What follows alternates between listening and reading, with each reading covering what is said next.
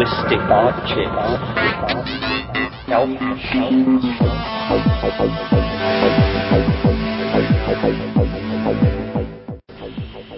Greetings from fire-ravaged San Diego. This is Lorenzo, and I'm your host here in the Psychedelic Salon. So, how are you today?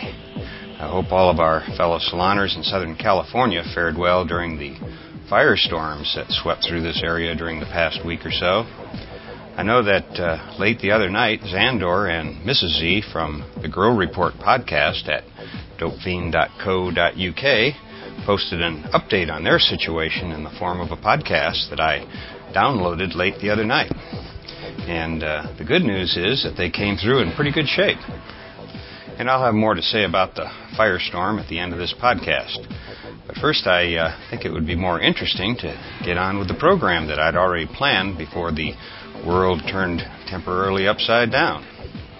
First of all, I want to send my deep gratitude to Jason M. and Susan L. for their more than generous donations that came in a week or so ago. I learned of your donations just before disconnecting my PC to load into my car for the evacuation, and I want to say that your kindness came at a particularly good time for me, and it made me realize just how much I have to be thankful for. And while I'm on the subject of donations, until Xandor and Mrs. Z from the GrowReport.com get 100% back on their feet after the fire, it would be wonderful if any of you who get the urge to make a small donation, send it to the Xandors. Besides helping us out here in the salon by setting up the Psychedelic Salon forum for us on their GrowReport.com site, the Xandors are also providing a lot of very valuable information to the medical cannabis growers all over the world. And by the way, one of the really positive things to come out of our fire experience is that I discovered how close I live to the Xandors. And now I'm hoping to arrange for them to come down and spend a night or so with us here in the not-too-distant future.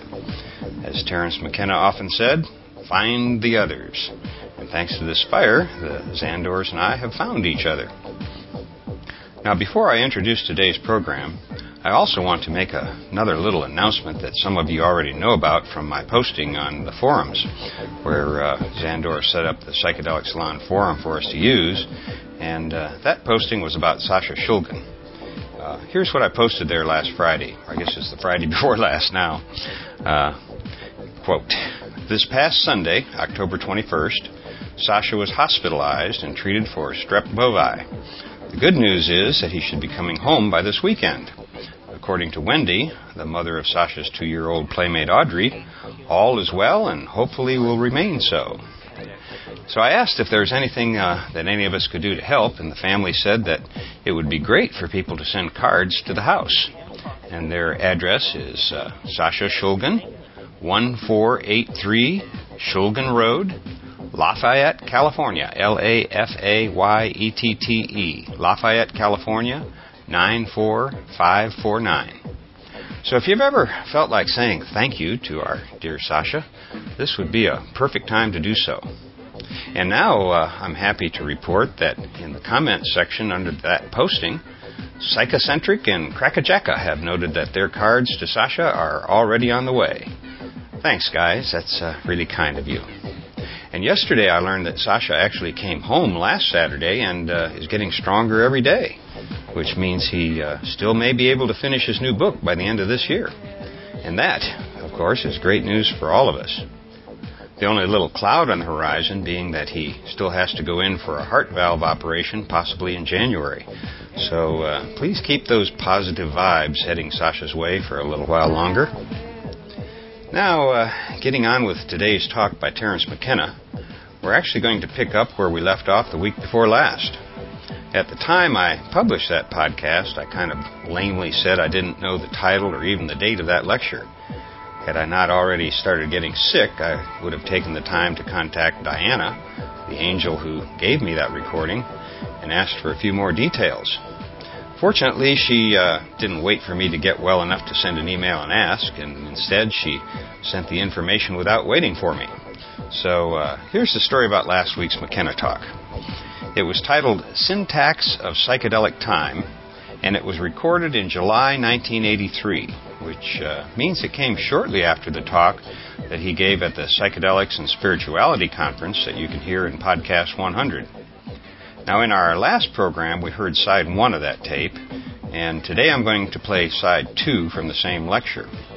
At the time I was producing that last podcast, I started to add the side 2 tape, but it started in the middle of a thought, and in my dazed and confused brain at the time, I was sure that it wasn't connected to side 1. Why I thought such a thing, I have no idea, but at the time it made perfect sense. However, what really must have happened is that whomever made that recording missed a chunk when the tape ran to the end and then reversed. And by the way, I want to mention that Elizur Salvinorin also pointed this out to me, the title, etc., via a comment on the psychedelicsalon.org blog, where the program notes for these podcasts are posted. And thanks for posting that, Elizur. It was a big help to us all. The second side of the tape, which we're about to listen to now, begins with what sounds like the end of the lecture, but then it immediately begins without the Q&A that I thought would follow based on the first few minutes of the tape. All of which leads me to believe that this tape may have had some editing done to it at some point. But in any event, there are some fascinating McKenna ideas here that I hadn't picked up on before. So let's join the Bard McKenna when he was speaking to a small crowd in Berkeley, California, sometime in July 1983. So that they actually look down on their culture. They become extra-environmentals, is a way of putting this. They act the role of the extraterrestrial. And we all can act the role of the extraterrestrial when we adopt this extra-environmental position. It can be viewed as alienation if what arises out of it is a feeling of forlornness and being cast into being, as Heidegger says. But that need not necessarily be the feeling.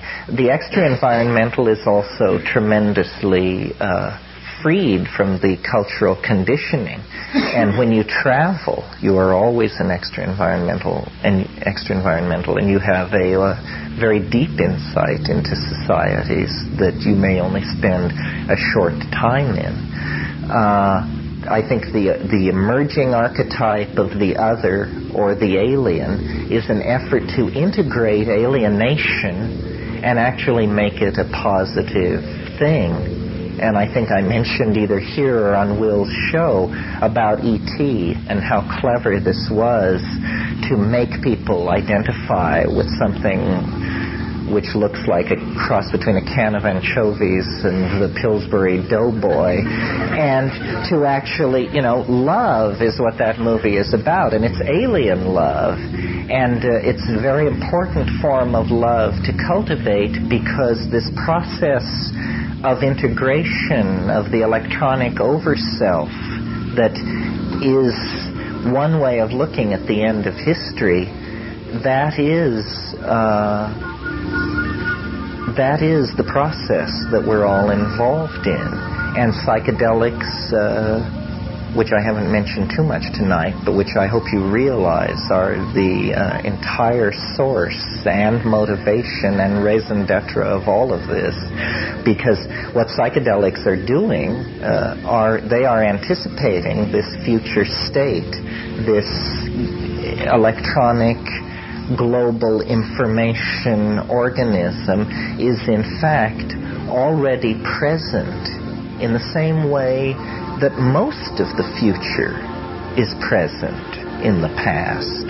I mean, think of any point in the past. Think of 1950. Think how much of today was present in 1950. It means that this idea that science fiction has sold us that the future is a total other world just up around the bend, it isn't actually true. The future is 95% present in the present.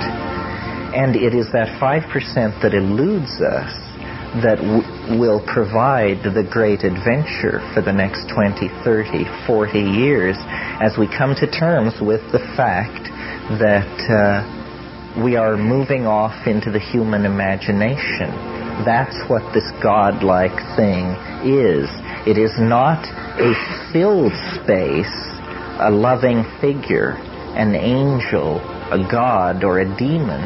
It is an empty space, a space which we will fill with our dreams, essentially, because our dreams have always been the appetition leading us forward into history, but we have not understood why, especially over the last 500 years when it's become very unfashionable to believe in dreams and visions and revelations. But I think actually the faith is well-founded. It's well-founded because of the nature of the physics of time, and that is a physics that your own experience will reinforce for you if you examine it carefully enough. Thank you once again very much. I think we're going to have a brief break and then questions. Thank you.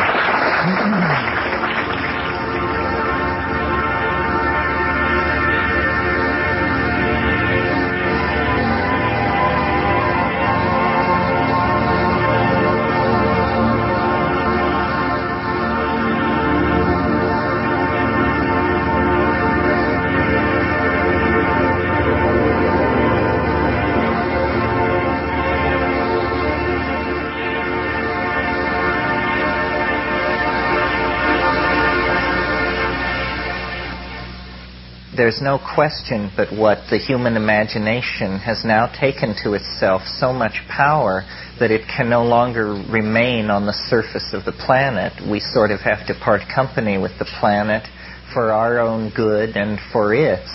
And it's just a commonplace of evolutionary theory that every frontier presents a genetic barrier, because only the hale, the hardy, the adventurous, the healthy go. Certainly space is going to be the tightest genetic filter of that sort that has ever been laid on a human population. It's said, that the dynamics of North American society are due to the fact that we can all trace ourselves back to misfits and malcontents and religious screwballs and all these people who were out of it relative to Europe came here. A very similar thing will obviously happen in space. But your question is interesting. I can't quote him exactly, but when I spoke in Santa Cruz, Tim Poston, who's a mathematician, after it was all over, he quoted a modern poet saying, "It won't end with a statue of Jane Mansfield 50 miles high. It won't end," and he lists several things. "It will just go on. It will continue and continue and continue." And perhaps that's what human society will always be about. Perhaps there will always be a tacky element, and we will always flop on the seamy side. But I'm not sure. The things which we take to be so basic to humanness, such as all that I just mentioned, have all arisen since this hypothetical moment in Julian Jaynes' theory when we integrated the ego. Perhaps integrating the superego will actually make us stand taller and see more clearly into each other's needs. I think that the old evolutionary model, which was that evolution was the struggle of the fittest and the devil take the hindmost, is pretty much discredited, and we now understand that what is maximized in evolution is not the sharpness of the fang or the length of the claw, but the ability to cooperate with other species harmoniously. That's what's being maximized. Every parasite, every disease wants to be simply a benign parasite.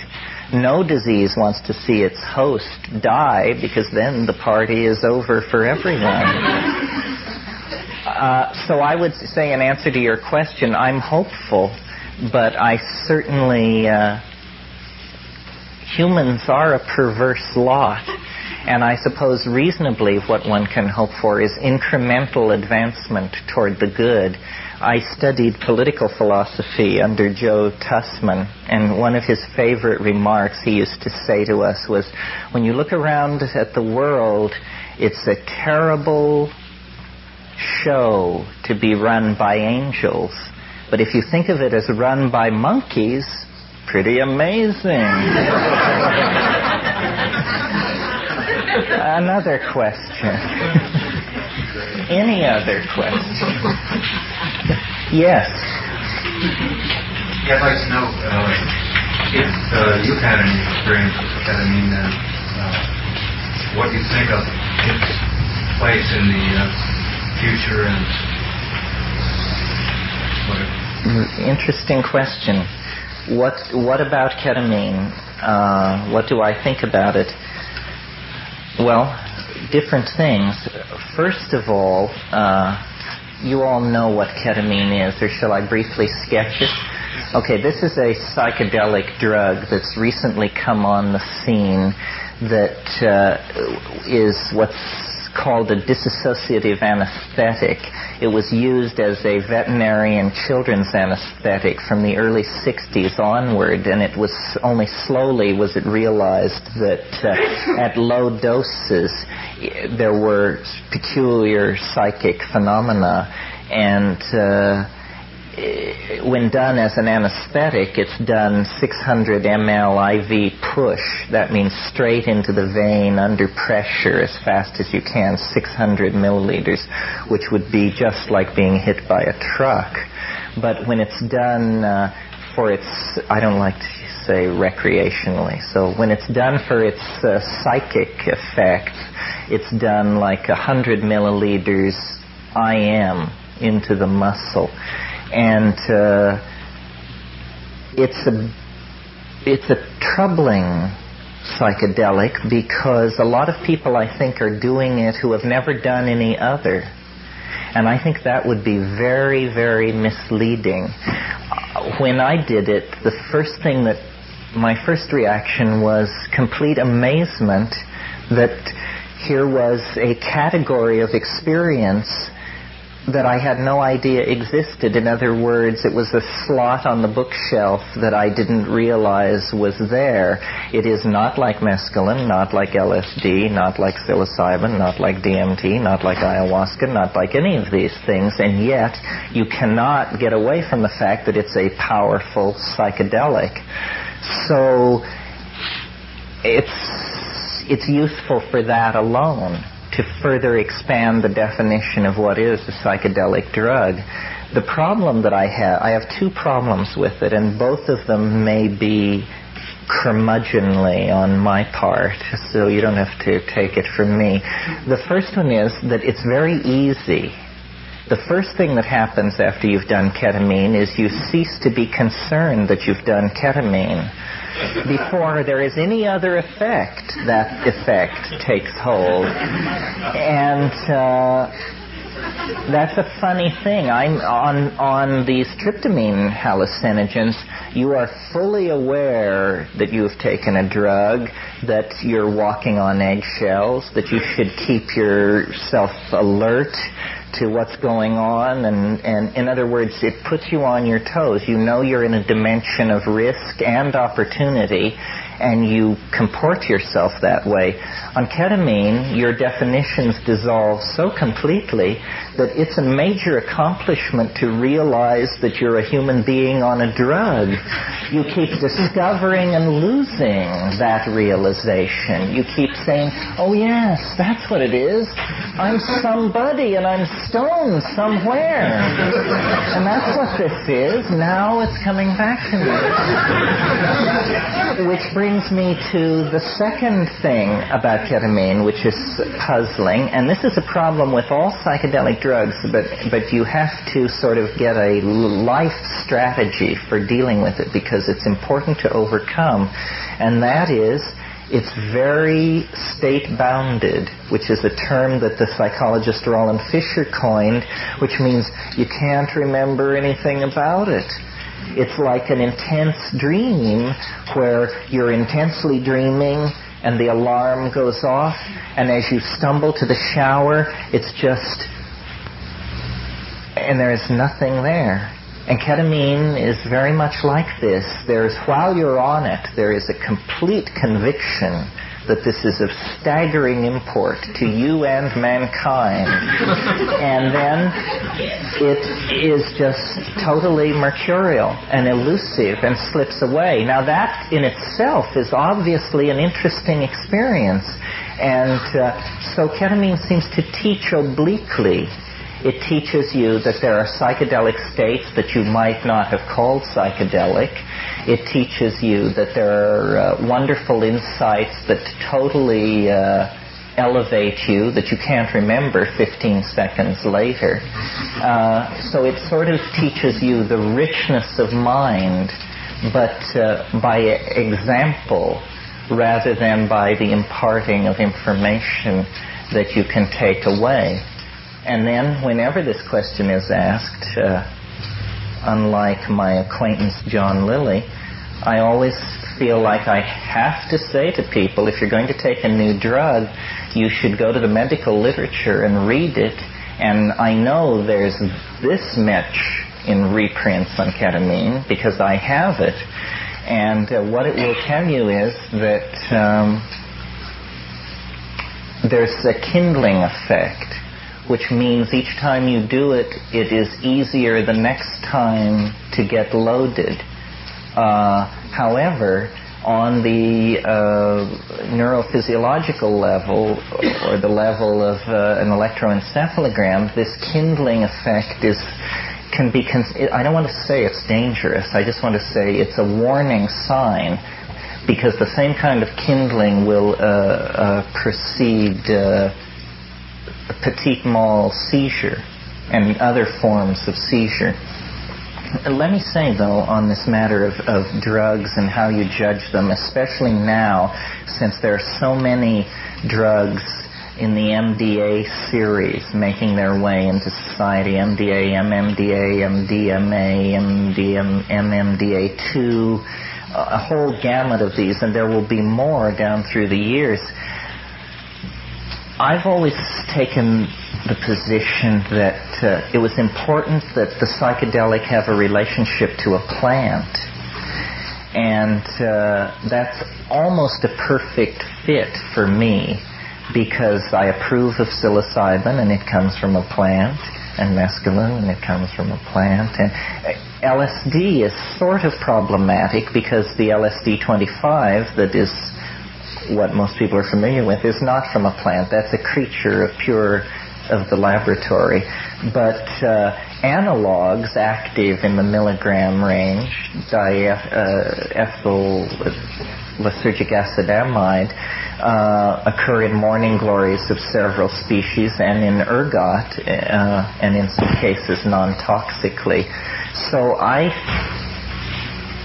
as I live into the 80s, it's becoming harder and harder to maintain this thing about the importance of the plant, because so many people can't imagine what you're talking about. They are totally devoted to one or another completely synthetic drug, and are having revelations and loving insights and all these things. And so I feel a little bit like a Puritan.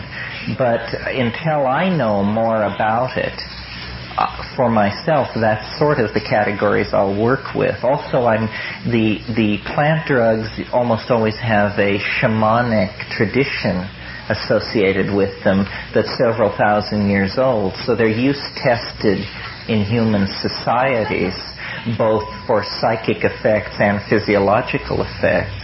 If a drug has been taken for 10,000 years, chances are it's fairly benign.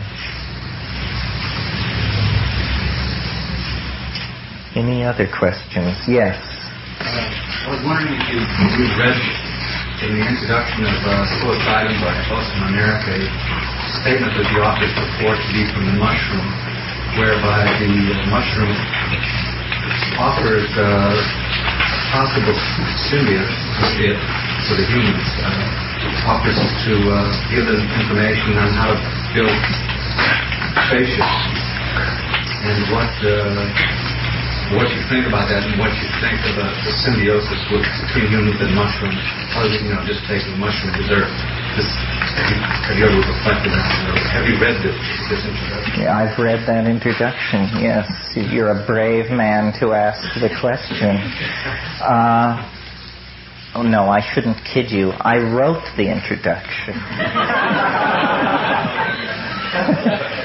Because I am Otios and my brother is Oeneric. I can tell you this now because this book is going out of print. Well, when we wrote that, that was straight transcription. That's what the mushroom said. I don't know exactly what to make of this. These things stretch our categories because because it deals with our own definition of humanness. It's curious that the psilocybin mushroom that my book is about, or that our book is about, occurs in the dung of domesticated cattle, the Indian humpback cattle, Bos indicus, so that it has been since very early in human history, in a sense, a symbiote of man, because a symbiote of a domesticated animal, which man had a symbiotic relationship with.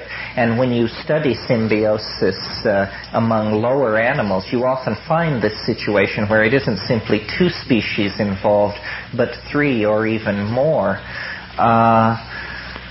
The mushroom has this peculiar ability to invoke or allow or trigger a voice in the head, this logos-like phenomenon of information unrolling in your head. No other drug that I'm familiar with does that consistently. And our model of what psychedelic drugs should do has no room in it for this. Our model of what psychedelic drugs should do is derived from Freud and then secondarily from Jung.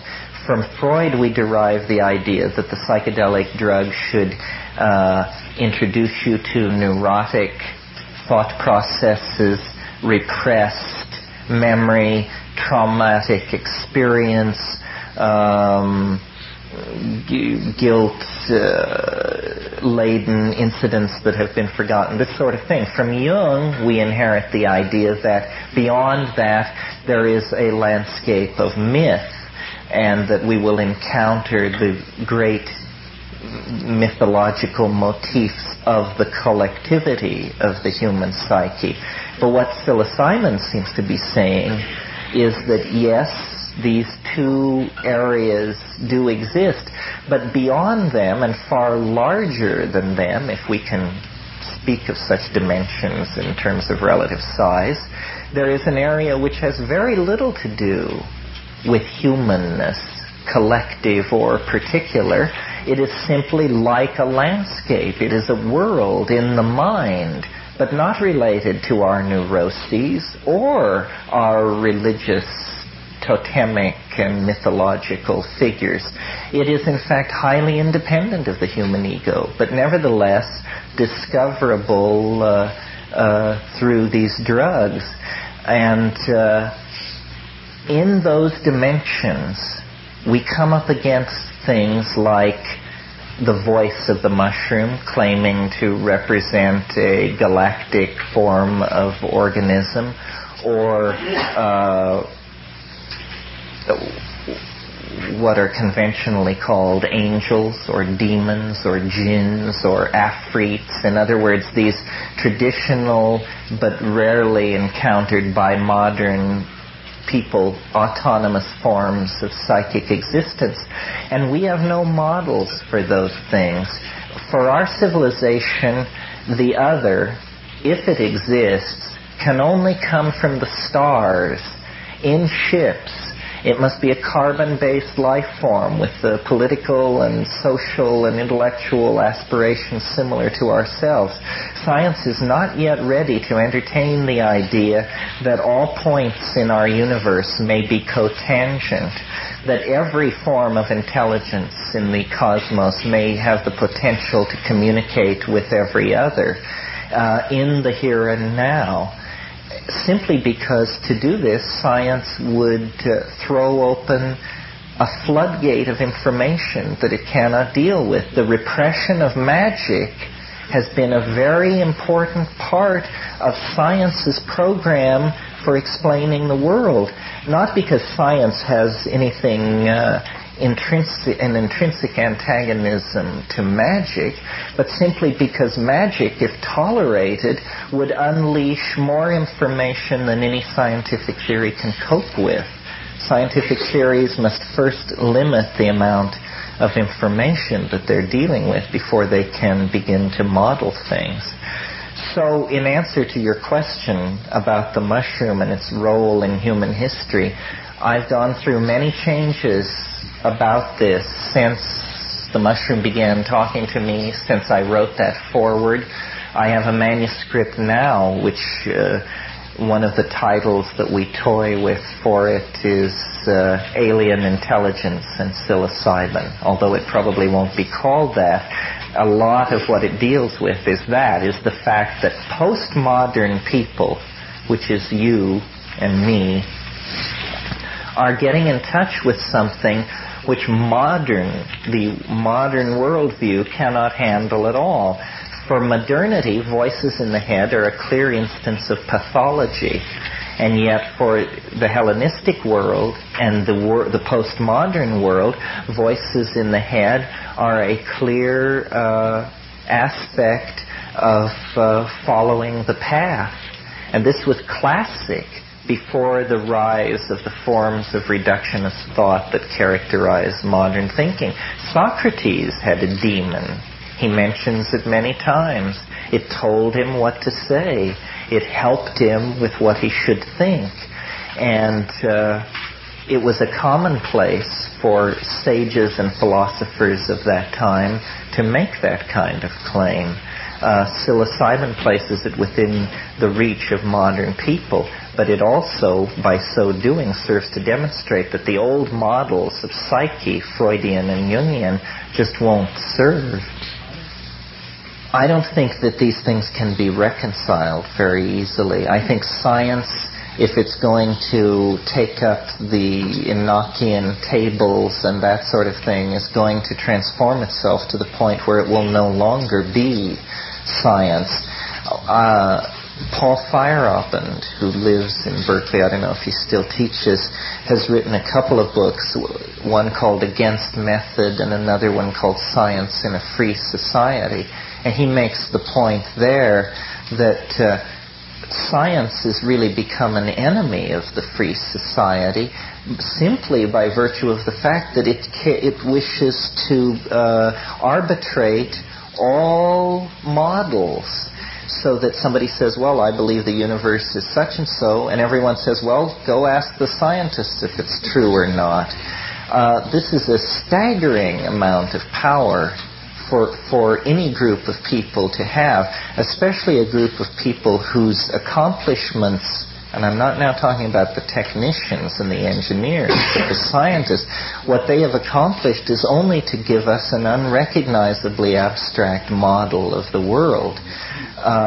So I would prefer a world of intellectual pluralism, where astrology and astronomy and Kabbalah and information theory and all these things worked in their own area, but no one claimed preeminence, because you see, this claiming of preeminence rests on a false assumption. No idea can be dismissed that is internally consistent. There's nothing more than that. Science is not more than internally self-consistent, and astrology is not less than internally self-consistent. So why should these things be placed on two different levels in terms of being arbiters of the truth? So I think that there will be, by psychology, for instance, fringe human abilities and things like that discovered. But I think higher magic will always operate according to the laws of higher magic, and that this will be a closed book to science simply because of the nature of the premises of both concerns.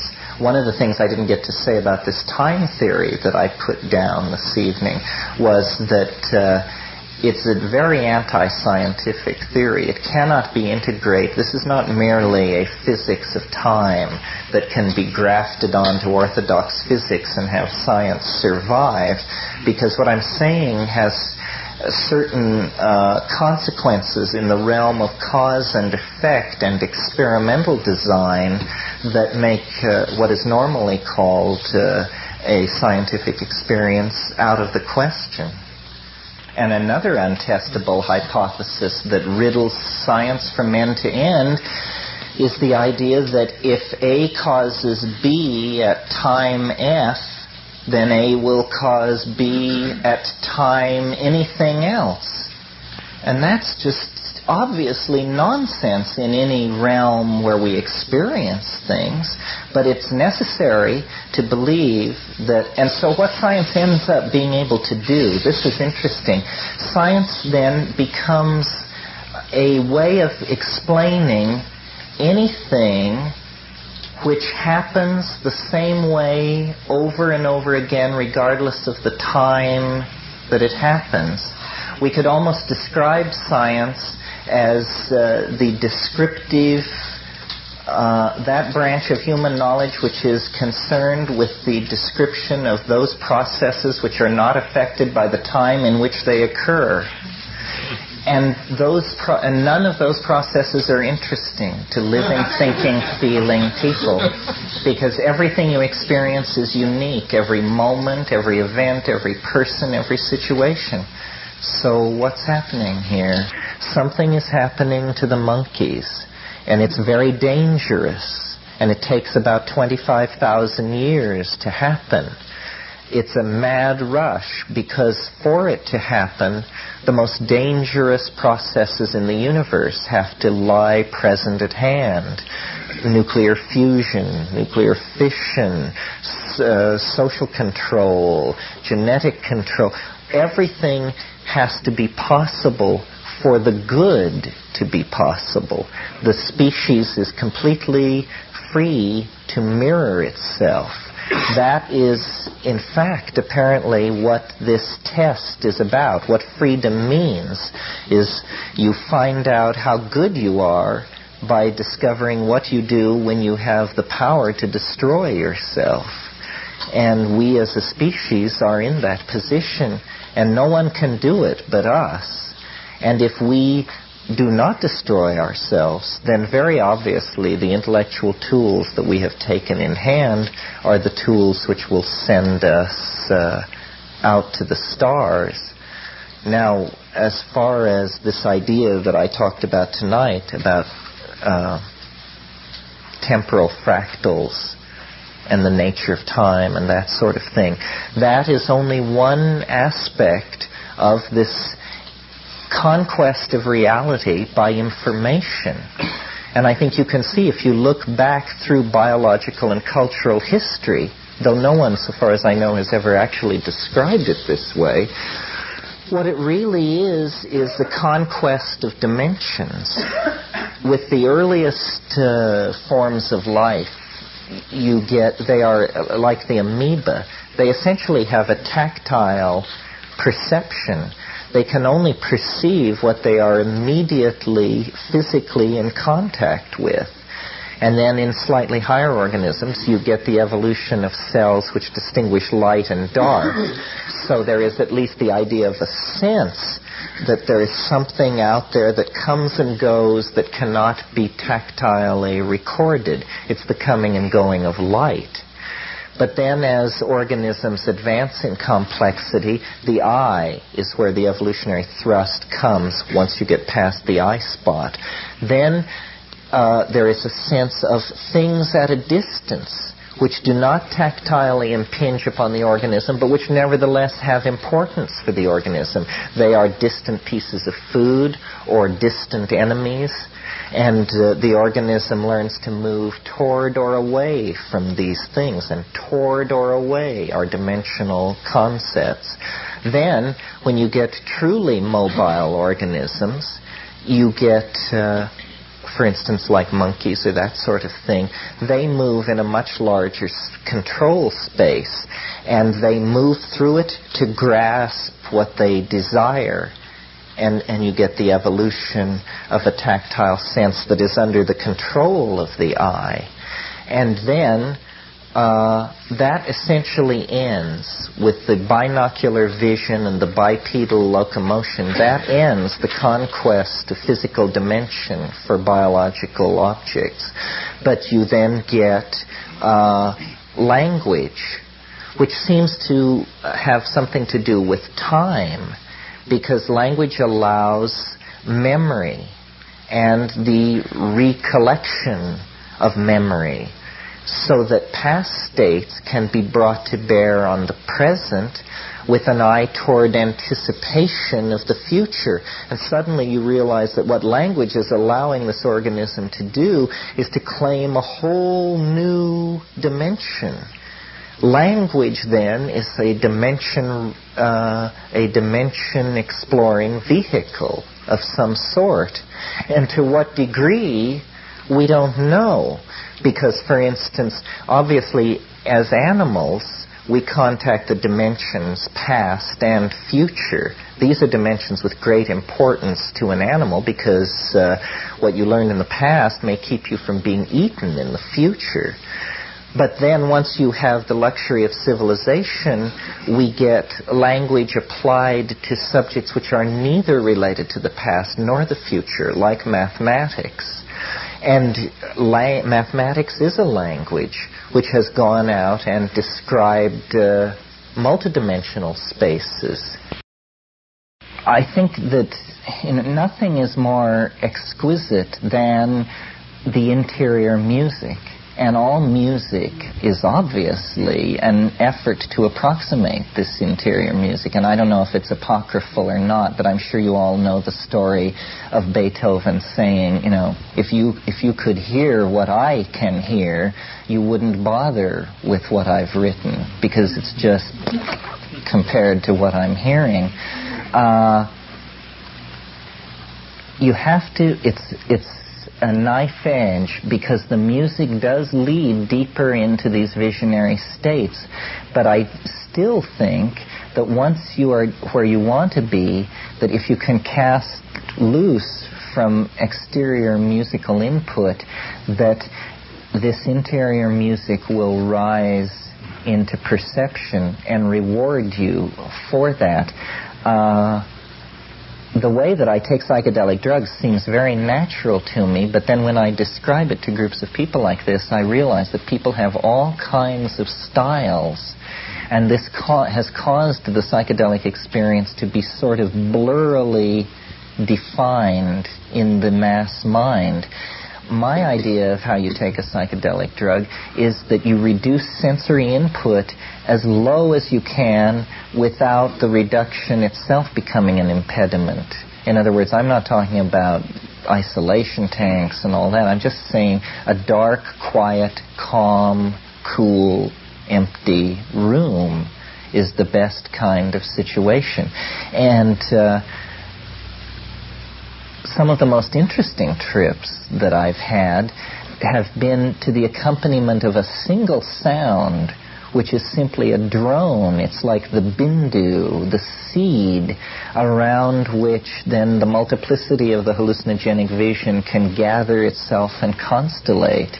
I mean, I blush to tell you this, but some of my most interesting trips have been to the accompaniment of my floor heater, which makes a buzz like a refrigerator, and that buzz becomes, the cutting edge of a light, which is like a comet giving off in the eddies of its trail hallucination, all the hallucinations there are.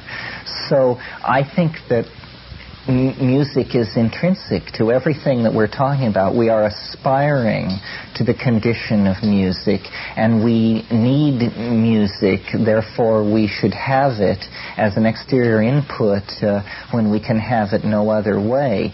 So saying that I don't listen to music during those states is not a put down of music.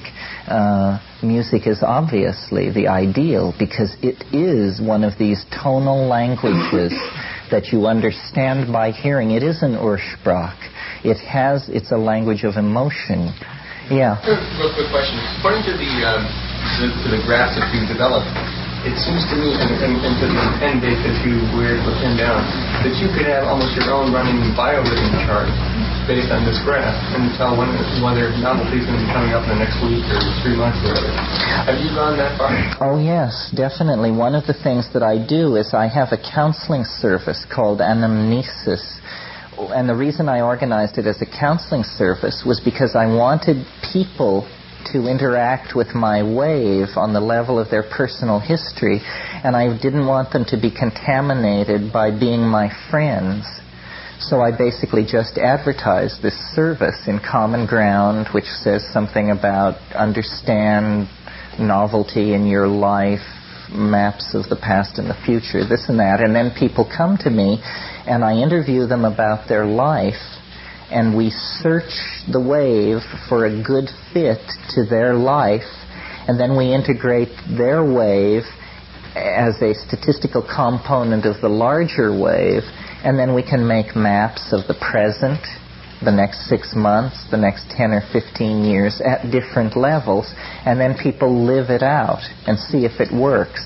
See if when the graph indicates novelty in their life should be increasing, it is increasing, and when it shouldn't be, it doesn't. It's like I've invented a one-term form of astrology. It only talks about novelty. It tells you when it will go up, when it will go down. It doesn't, in any given situation, say what will happen. It only defines the level of novelty that must be fulfilled by whatever happens.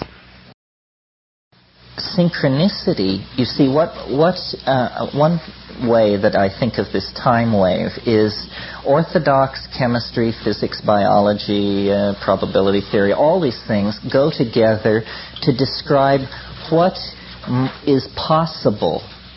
So you say, could an asteroid strike the Earth? Let's ask the scientists. And they say, well, yes, it's possible. There are enough of them. The probability is very low. Or you say, can we cleave this molecule with the input of this energy? And you say, well, yes, it's possible. Physics allows for that.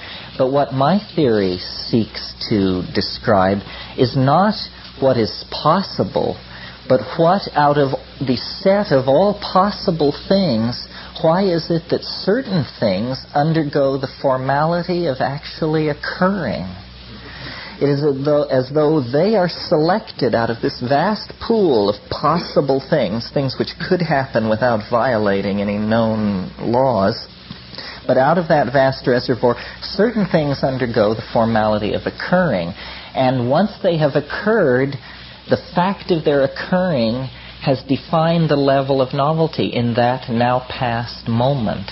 And so that's what it's like. This novelty wave is an additional variable which has to be added into physical laws. It's the variable which dictates what out of the possible states, which ones actually are realized. And it's the flux, the coming and going of that wave of novelty which controls that. Now, if you're in a highly novel situation, then you get what Lilly calls cosmic coincidence, or Jung calls synchronicity. You get obvious connections which have no obvious casuistry behind them. They are connected through meaning, not through the chain of cause and effect. And that is simply happening because the level of novelty is so great that these sideways connections are beginning to come apparent. And at the end of time, or at the ingression into this higher dimension, I think this will become excruciatingly present in the foreground of our experience. In other words, synchronicity is getting stronger. Coincidence is getting stronger.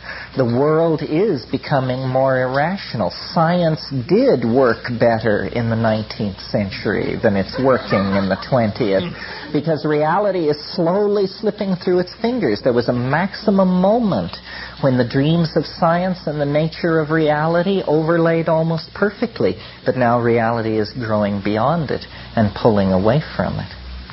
And I think soon I shall be pulling away from this meeting. Thank you very much.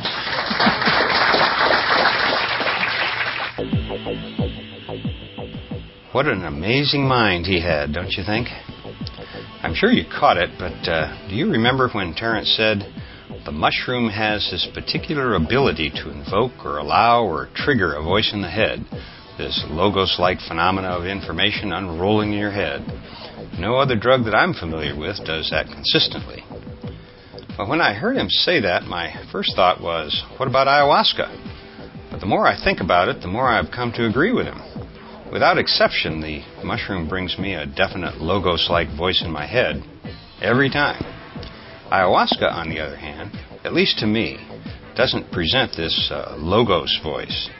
Lady A is much more direct in that she speaks to me as a distinct entity, sort of like the voice of Mother Earth, if you will. Once you've had both experiences several times yourself, my guess is that you'll be able to distinguish these subtle differences on your own. And most likely it won't even take multiple experiences. As the Bard often said, pay attention. Pay attention.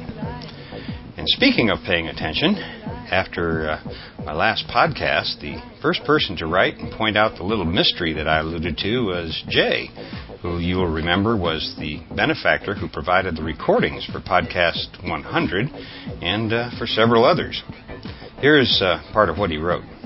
Just wanted to say that I did notice the November 2012 date mentioned by Terence in the above podcast, rather than the usual December 21st we've all heard as the end date of the time wave. Some refinement made by Terence in the mid-'80s, perhaps? Well, until we hear some more of Terence's early lectures on the subject, I'm not going to draw any final conclusions. But it is a neat little mystery that I'm sure will be cleared up eventually. And thanks for stopping by for a visit a few weeks ago, Jay. It was a real honor to meet you in person, and I look forward to our next in-person get-together. I don't have the time to go into this in any detail right now, but I want to thank several of our fellow saloners for creating some logos for the salon. I hope you haven't been thinking that I didn't like them or appreciate them, because that's not the case at all. My plan all along has been to set up a page on our website where they can be displayed and downloaded by any of you who want to link to the salon from your own sites. It's just a little project that keeps slipping away on me, but I'll see that it gets done before too much longer. But I really do appreciate your creativity and hard work, and I think all of the logos you sent are quite brilliant, and hopefully they'll be online soon. Well, there's several other emails and postings that I'd like to comment on right now, but I'm going to use my remaining allocation of daily energy for more of a personal note instead. If you've been with us here in the salon for a long time, I'm sure you'll recall me mentioning that my ultimate purpose in producing these podcasts is to leave a few traces of myself for my grandchildren's grandchildren to hear, sort of a message in a time capsule. During my days as a lawyer, I discovered that when an older person dies, there's so much stuff to go through and get rid of that 9 times out of 10, the deceased's last wishes are ignored, primarily due to the press of events and lack of time to go through everything. For example, somewhere in one of my many boxes of journals and other writing that I've done throughout my life are the letters that my dad sent to my mother during the time he was serving in the Navy during World War II, or the big one, as he liked to call it. But to be honest, I really don't expect them to be discovered due to the haphazard way I've thrown things together. Heck, I probably already threw them out myself without even knowing it. So the rest of this podcast is intended primarily for my descendants to hear, so they can get a sense of what one of their ancestors was thinking during these turbulent times. Part of what I'm about to say is a political rant. It's something I've done my best to avoid in these podcasts, so don't feel like you'll be missing anything if you get on with the next item in your queue. There's nothing earth-shaking here, just a little venting on my part to make me feel better. It's been a long couple of weeks here in San Diego. Our worst fears were realized in that our county had to face a true firestorm. Since there are so many accounts of the blazes all over the web now, I'll only mention one thing that may have been missed unless you paid close attention. And that is about the Department of U.S. Government that is supposed to help in these circumstances. It's an outfit called FEMA. Now, before I continue, I want to point out the fact that just like there's a big difference between the U.S. government and the American people, the same is true of FEMA management and the thousands of volunteers who gear up to staff the organization in a crisis. The people inside the system, for the most part, are really good people. But the system they're laboring in sucks. It sucks big time. Our local firefighters started working on a Saturday, but by Sunday the desert winds began to blow in earnest and picked up to a steady 50 miles per hour with gusts to 70 here in town, and in the mountains they peaked at more than 100 miles an hour. If I'm not mistaken, our fellow Saloners in Greece, Italy, and other parts of Europe know exactly what this means because it wasn't long ago that they had to battle a similar inferno in their areas. Basically, think hurricane, but with fire instead of water being driven by the wind. It was a very dicey situation, to say the least. Within hours of the declaration of an emergency, though, our wonderful neighbors to the south in the city of Tijuana, Mexico, sent both men and equipment to help fight the fires. And their help was not only invaluable, but it was considerably more help than we received at the time from FEMA. But it wasn't until afternoon on Wednesday that the first paper pushers from FEMA arrived on the scene, along with a handful of cots. The cots, of course, weren't needed by then because the local merchants had already emptied out their warehouses and donated more than enough cots to cover the shelters. Then FEMA added insult to injury with their fake news conference where one of their top screwheads said he was very pleased with FEMA's response. And maybe I should agree with that because by staying out of the way of our local and state firefighters and emergency workers, they were able to do their jobs much better without the feds getting in the way. My point is that the federal government did essentially nothing to help in the early, critical hours of this emergency. For example, our local officials began getting ready for this days ahead of time. As soon as the weather predictions said that we would be getting strong Santa Ana winds in the days ahead, just as they're predicting again right now for next weekend, well, our local officials went into action. They even were able to get the military to position some of its firefighting aircraft close to here. Had those planes been used on Saturday and Sunday, things might have been very different. But they sat on the ground for days waiting for the proper paperwork to allow them to help. As it turned out, by the time the federal and military bureaucracy got their precious little pieces of paper all stamped and signed properly, the winds had become so fierce that those planes were grounded until later in the week. Every time I think about that, my blood begins to boil. So let me get on to the positive part of this story. We learned something extremely valuable through all this, and that is, if your local officials have their act together and make their plans to handle things like this on their own, and not count on the federal government's help until after the fact when the politicians can fly in for their photo ops and hand out a few big checks, if that's all you're counting on from the feds, well, you can come through anything. In the end, the fact that the entire county wasn't burned to the ground can be attributed to the planning and heroics of the local, state, and out-of-county and out-of-state help that we got from our neighbors. Frankly, I was astounded at the way this large community of about 4 million people came together. There's great wealth disparity in the U.S., and this county is no exception. But I saw some rich people bringing food and supplies, help and comfort to the people in the shelters, and by the way, what was most impressive to me, though, was the amount of volunteer labor that came from the less fortunate in our community. For example, on the first day of the firestorm, or second, whatever it was, on Monday, as I was shuttling between staging areas, I stopped to talk to some Mexicans who were cutting the lawn and cleaning up the yard of a neighbor of mine. And I asked them why they weren't home with their families. Because of the Niños, they told me. Our babies need to eat tomorrow. And besides, one man said, their wives were already out volunteering at one of the shelters. Now, here in San Diego, we're only a couple dozen kilometers from the border, and us Caucasians are in the minority here. So it's very easy for us to see how much of our everyday activities are enhanced by Mexican labor.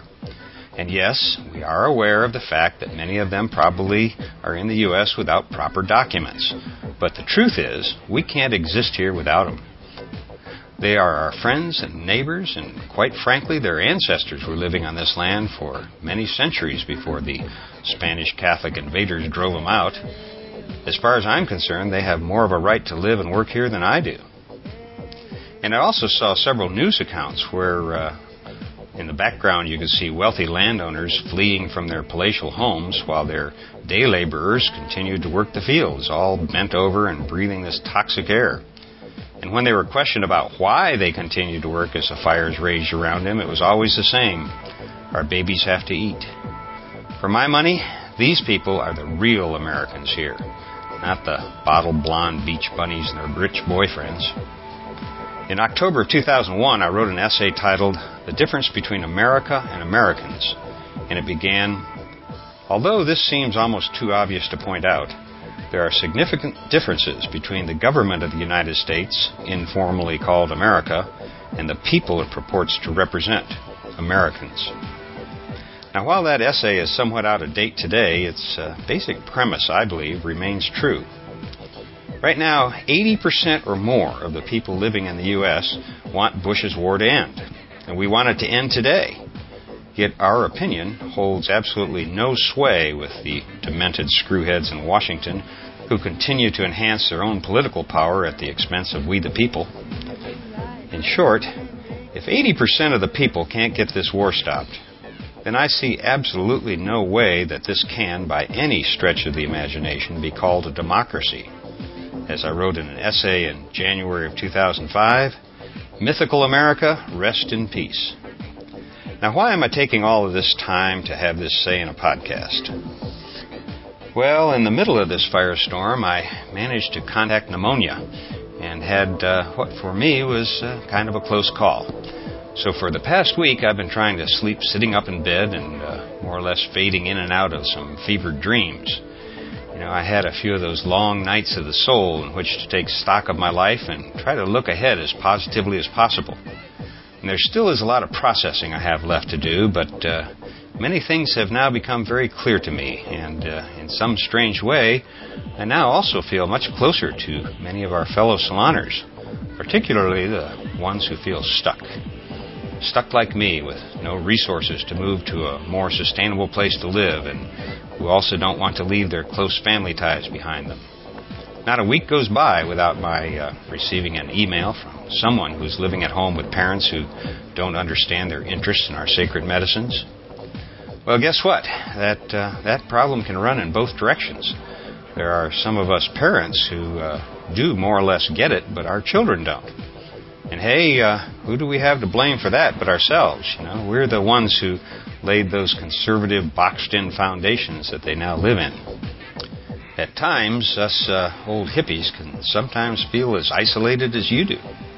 This psychedelic adventure in consciousness exploration isn't an easy path to follow. It certainly isn't for the faint of heart, but you, my dear friends, whether you use the medicine or not, you've chosen to do something new and unique and creative with your mind, rather than turn it over to our corporate masters whose main objective seems to be to suck the life out of us. So what can you do? What can any of us do? Heck if I know.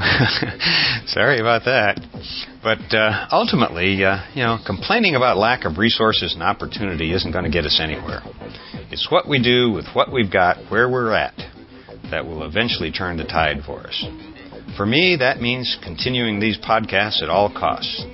As William James pointed out, you can change your life simply by changing your attitude.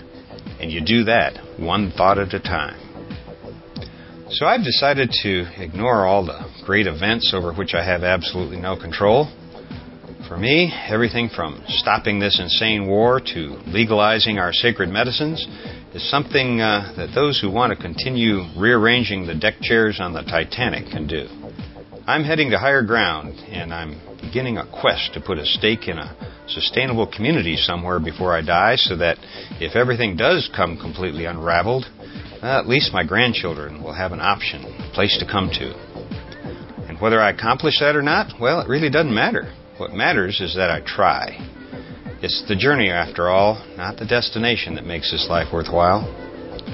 And believe it or not, I've really never been so optimistic about our future. The future of the psychedelic community, that is. I may not sound that way right now, but hey, I'm a little tired and hurting and possibly still a little bit in shock. But you know what? Just by stepping way out of my box here and dumping all of this on you, well, it's helped me feel orders of magnitude better. Thanks for listening. And most of all, thanks for being here with me in the Psychedelic Salon. I'm really looking forward to our next time together, and I promise you that my next podcast is going to contain as much sunshine as it'll hold. For now, this is Lorenzo signing off from Cyberdelic Space. Be well, my friends. And hey, don't forget to send Sasha a Get Well card. That one thing would mean more to me than anything else you can do right now. So, bless you for doing that.